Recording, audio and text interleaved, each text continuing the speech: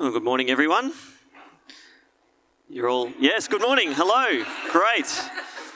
No, just making sure you're all here and alive and listening. It's good. Well, how about we pray as we look into God's word this morning? Father in heaven, we do pray that as we read your word, it will change us, renew us, change us, Lord. Help us to be like Jesus, our Saviour. Thanks for our time together this morning, and Lord, use me to speak carefully and clearly your word. Give us all ears to hear, we pray. Amen. As Phil said earlier, we are starting a mini-series on our church core values. If you'd like to know a bit more, please talk to me or Phil after the service. You can also find these core values on our website. But the next couple of weeks, we're looking at our core value on biblical teaching. And our statement goes like this. We believe that the Bible is the Word of God and the only rule of faith and practice. The careful and clear explanation of the Bible is central to the life of our church. When the Word of God is taught faithfully, we believe that the Holy Spirit will challenge people to grow them to be more like Jesus. And so that is what my hope and prayer is, that over the next couple of weeks, that's what will happen. That as we hear God's word taught, not just from me, but from others who do so from the pulpit and through small group ministry, that people will hear about Jesus, be changed and be more like him. But we are doing a short series, and I thought this week it'd be good to reflect on how hard it is in our modern era to know what is true from what is false. Artificial intelligence can now generate images and write essays, and some of them are pretty convincing. People online can post pretty much anything that they like on social media and pass it off as truth, even if it's not. And for that reason, a lot of people were a bit concerned, particularly around issues of misinformation and disinformation being spread online. In 2022, our federal government held an inquiry into this issue of misinformation and disinformation on digital platforms. And their report says this, and I quote, "Disinformation and misinformation are significant and ongoing issues. The growth of disinformation and misinformation erodes trust in democratic institutions and causes harm to individuals and businesses. Digital platforms must take responsibility for what is on their sites and take action when harmful or misleading content appears." Now, it all sounds good in theory, but this is the problem. We don't know true from false. Who's to say that when the government steps in and corrects what they say is misinformation, that they don't also have it wrong? This is the dilemma that we face. Our society doesn't know where to go for determining truth from error, fact and fiction. It seems a bit erroneous in this context, though, that while they're very concerned with social media and other digital platforms, they're not particularly interested in the world of religion for now. Even though there's truth and error, right and wrong in social media, when it comes to churches and other religions, well, live and let live. Who knows? What's true for you is true for you, may not be true for me. There are many paths to the top of Mount Fuji, a friend of mine used to tell me. All religions can just coexist. That was the theory. And they're all basically the same. They all sort of teach the same thing. And it doesn't really matter which one you follow. It doesn't matter who you listen to. But that's not what the Apostle Paul says today in this passage in 1 Timothy. Truth matters. And there really is right and wrong. We can't all just coexist in some sort of happy universe where it doesn't matter what you believe. And that is why Paul left Timothy in the city of Ephesus, and that's why he writes him this letter. There really is fact and fiction, right and wrong. And Paul's covering similar ground here about his authority and the authority that Timothy has to correct those who are using misinformation and perhaps disinformation. Timothy has this information about how we should treat one another, about how we should use the Old Testament in particular. And it all comes down to authority and lawful good. So when it comes to discerning fact from fiction, here's what Timothy needs to do. He has to make sure that his sources are reliable. And we too need to do the same thing, don't we? An expert in the field with years of experience will be a far more reliable person than someone who has done his own research and maybe someone you've just met. And that's why Paul begins this letter by laying out his authority.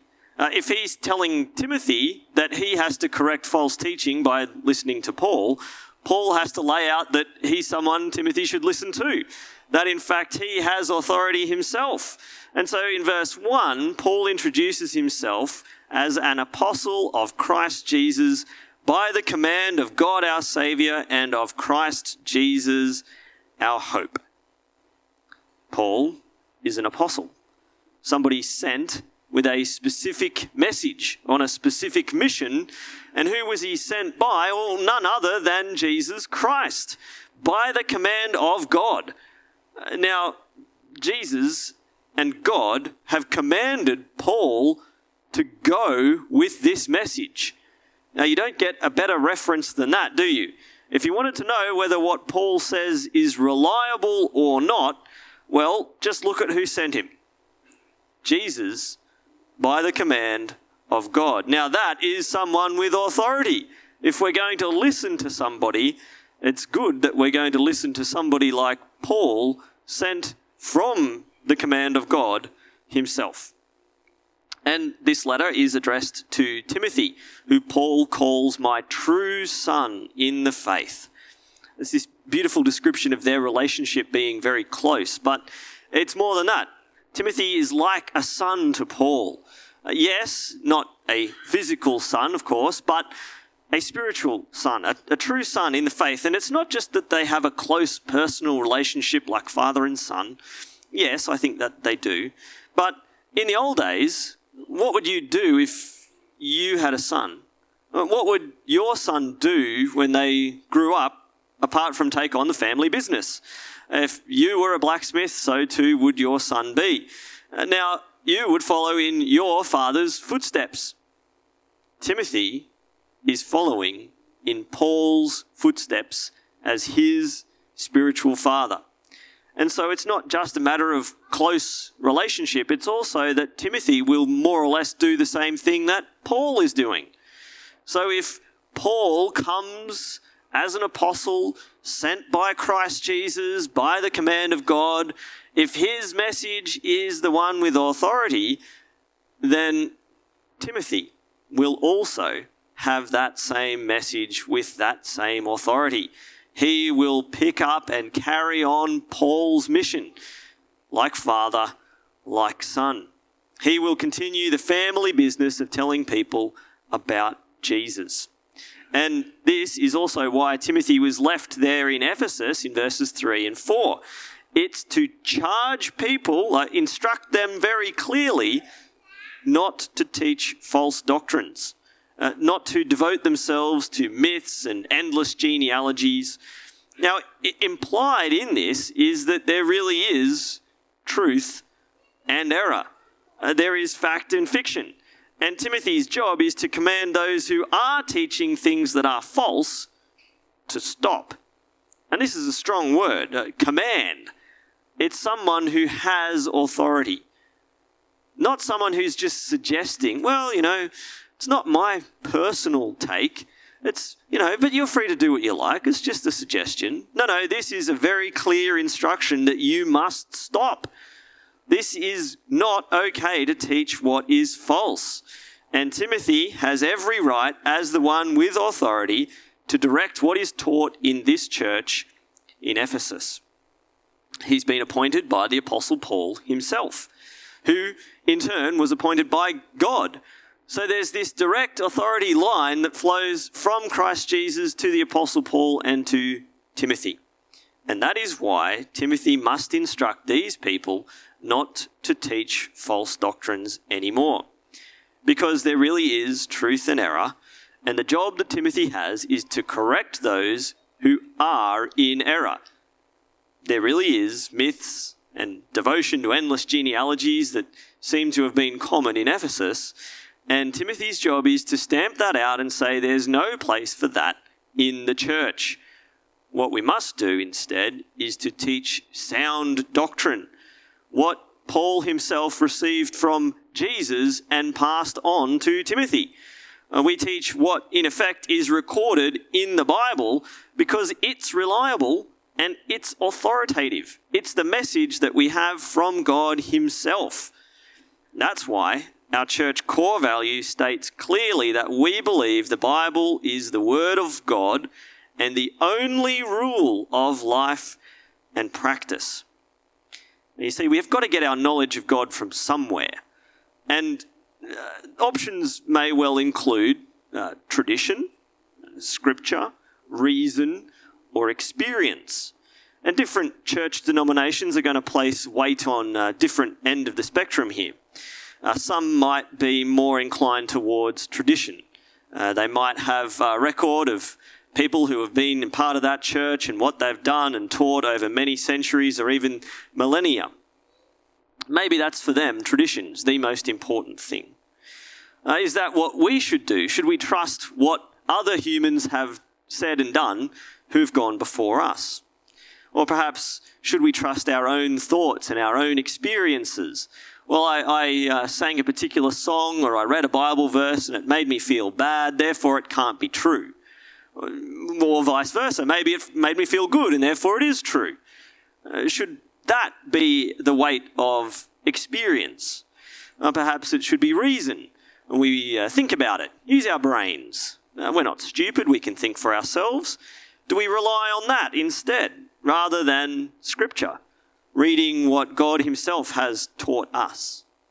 And what we do in this church is to say that Scripture is the supreme authority. Now, it's not that we can't listen and learn from others who've gone before us with tradition. There may be a place for that, but it can't be above Scripture. It can't be above what we read in the Bible. So what we can't do is say, well, there was a theologian a number of years ago who thought this, which it's not what the Bible taught, but I really like what he says, so I'm going to go with that. We can't be doing that. These sources might be helpful, but we're not making them the rule for how we run church and what we should believe. Or rather, we're relying on Scripture as our most authoritative, the most important source for doctrine. Why? Because when we read the Bible, we get what Jesus and his apostles have said, rather than using our own brains or relying on other people. And so the Bible really is the source for our sound doctrine. And this is kind of where Paul continues to go as he speaks to Timothy about these matters. It is the means by which we will correct those who are in error. And the goal of this is love, as Paul says. The whole point of this is that this correction is done with a clear conscience.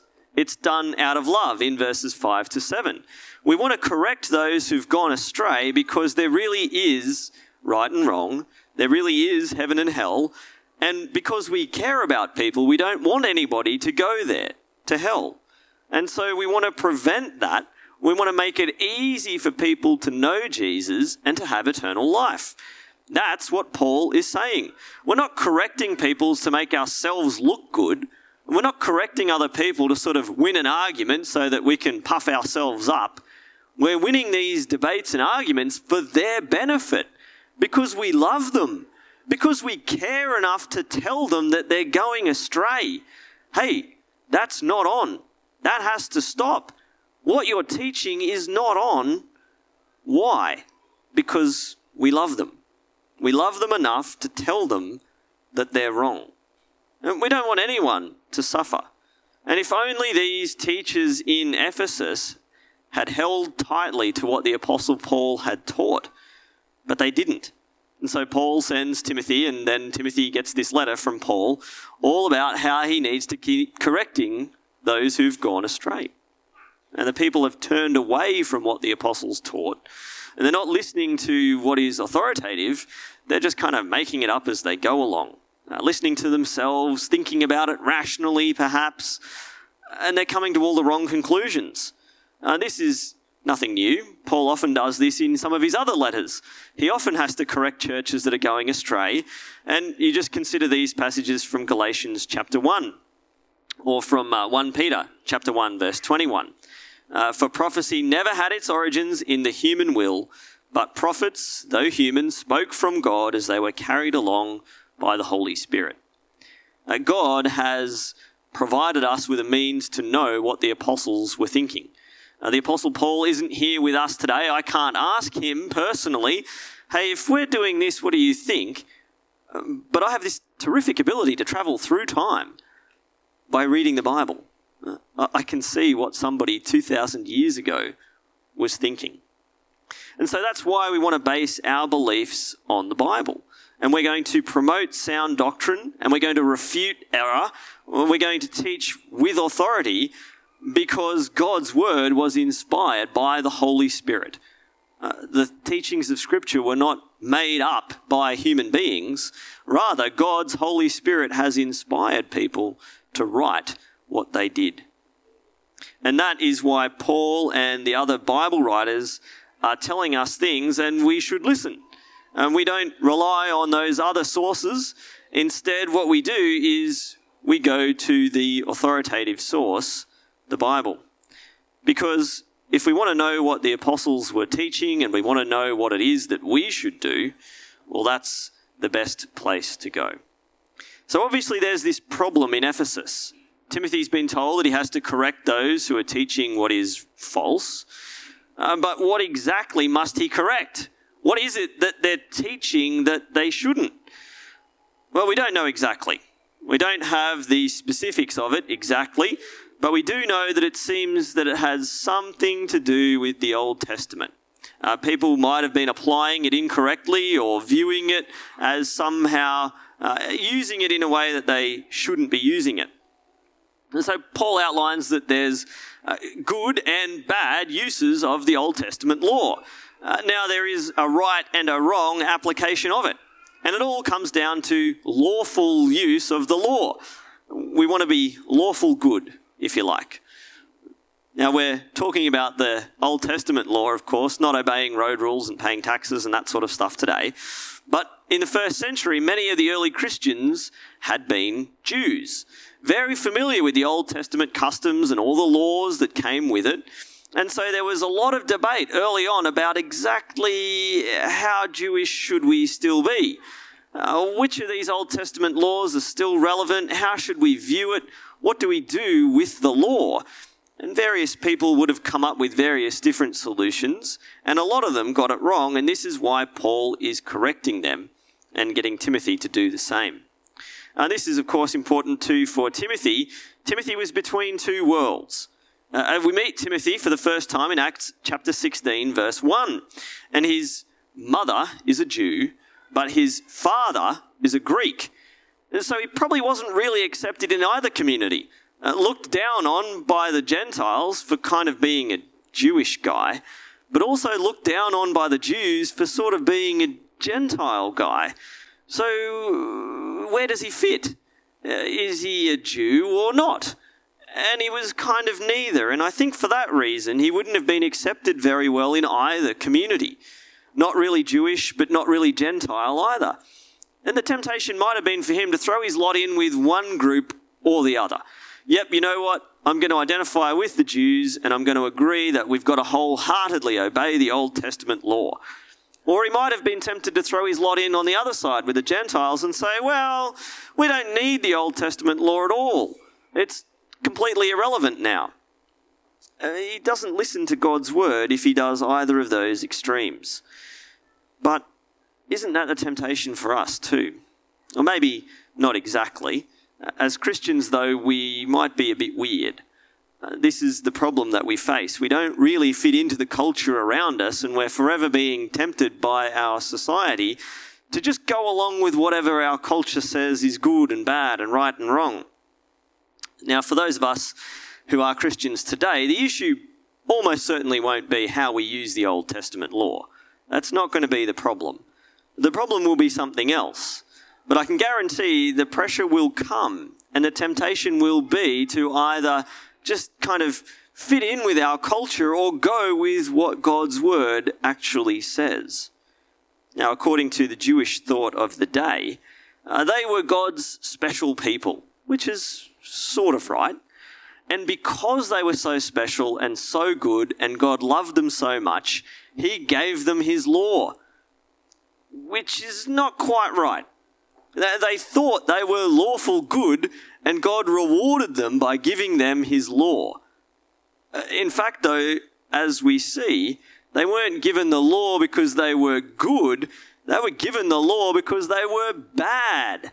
They thought they might have been lawful good, but God really says, you guys are chaotic evil. That's why you need the law. The law, in fact, is the mirror by which we can see our own sin. And so, when we realise our own sin, we also realise our need for a saviour. We need somebody to fix that. We're not lawful good, we are chaotic evil. And this, my friend, is why we have Jesus. This whole issue of sin and salvation really comes to the fore with false teaching. And so Paul clarifies that the law wasn't given to Israel because they were good. Rather, it was the mirror by which they could see their sin, and therefore shows the need for a saviour. If we're going to use the Bible, particularly the Old Testament law, for anything else, and we're using it incorrectly, if we think by following it, it is the way by which we can please God, well, we're wrong, because we could never fully obey it. If we think that that's the means by which God blesses us and he thinks that we're really good and this is a reward for our good behaviour, then we're also wrong. It reminded me of a news article that I read recently. As a man in China found this strange object a number of years ago. And he wasn't sure what it was, but he was using it to crack walnuts, and it was really good. It was very good size and shape, and the weight, and it was really good at effective nut cracking tool.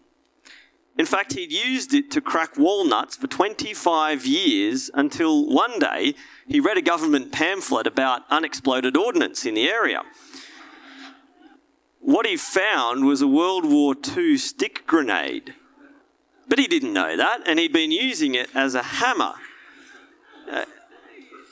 It sounds funny on one hand, but can you imagine using an explosive as a hammer? He's lucky it didn't explode. But just imagine the harm that would have been done to him and others nearby if it had have gone off. He's lucky in a sense that nothing bad did come of it. But if something like that is used incorrectly, can you imagine the damage that that will do? Well, the same thing can be true of the Bible. If it's used incorrectly, we get ourselves into all kinds of messes. If we're using the Old Testament law as some kind of stick by which to hit people and force them to comply with what we want, then we're using it wrong. If we think that it's the way by which we can come to know God and please him, then we're wrong and we're using it incorrectly. And countless people have gone astray and found themselves injured through the improper use of it. But ultimately, this is why Paul is so concerned, is that the Bible is a tool. The Bible is a thing that we can use, but it's got to be used correctly. And so the whole point of this exercise is that he wants people to live according to God's law, and he wants people to live in a way that conforms with the glorious gospel of our Lord Jesus. That's his conclusion. He wants Timothy to promote what Scripture teaches, to promote what he calls sound doctrine, because in it we can understand who Jesus is and come to faith in him. So that's Paul's main concern. He wants people to not go astray and follow false teaching, but rather to understand that they need Jesus, to understand that it was Jesus who laid down his life as our Saviour. It was Jesus who rose again to give us eternal life. That's the way by which we can come to know God, nothing else. And that is the gospel, the good news that Jesus has died and risen again for us. That's why Paul is so adamant that Timothy corrects what is false teaching, because he wants more people to know real teaching so that they can put their trust in Jesus. He wants Timothy to promote godly living as well. It's not just a matter of personal opinion, it's a matter of obeying what God says in his word. Because when we read it, we understand that we've all sinned and fall short of the glory of God. In the Bible, we learn of the Jesus Saviour, Jesus who has died and risen again for us, despite our sins and faults and failings. That is the way for us to get to God. And so that's why we make biblical teaching our number one priority. It is our highest authority in our church. That way, anyone who comes here can clearly hear that they're sinners in need of a saviour. And when we read the Old Testament law, we should be using it to promote sound doctrine, teaching people that this is like a mirror that shows us our faults and our need for Jesus. Ultimately, Paul's goal for Timothy was to promote sound doctrine so that more people could put their trust in Jesus. And that's the goal for our church too. We want to be able to clearly proclaim Jesus so that whoever you are, wherever you're from, you too can come to know Jesus like we do. So then, after our week of Adventure Zone, there was some great opportunities there to get people to hear about Jesus. There's a great opportunity every week in your growth groups to also hear about Jesus. So do you really know Jesus today? Have you recognized your need for him?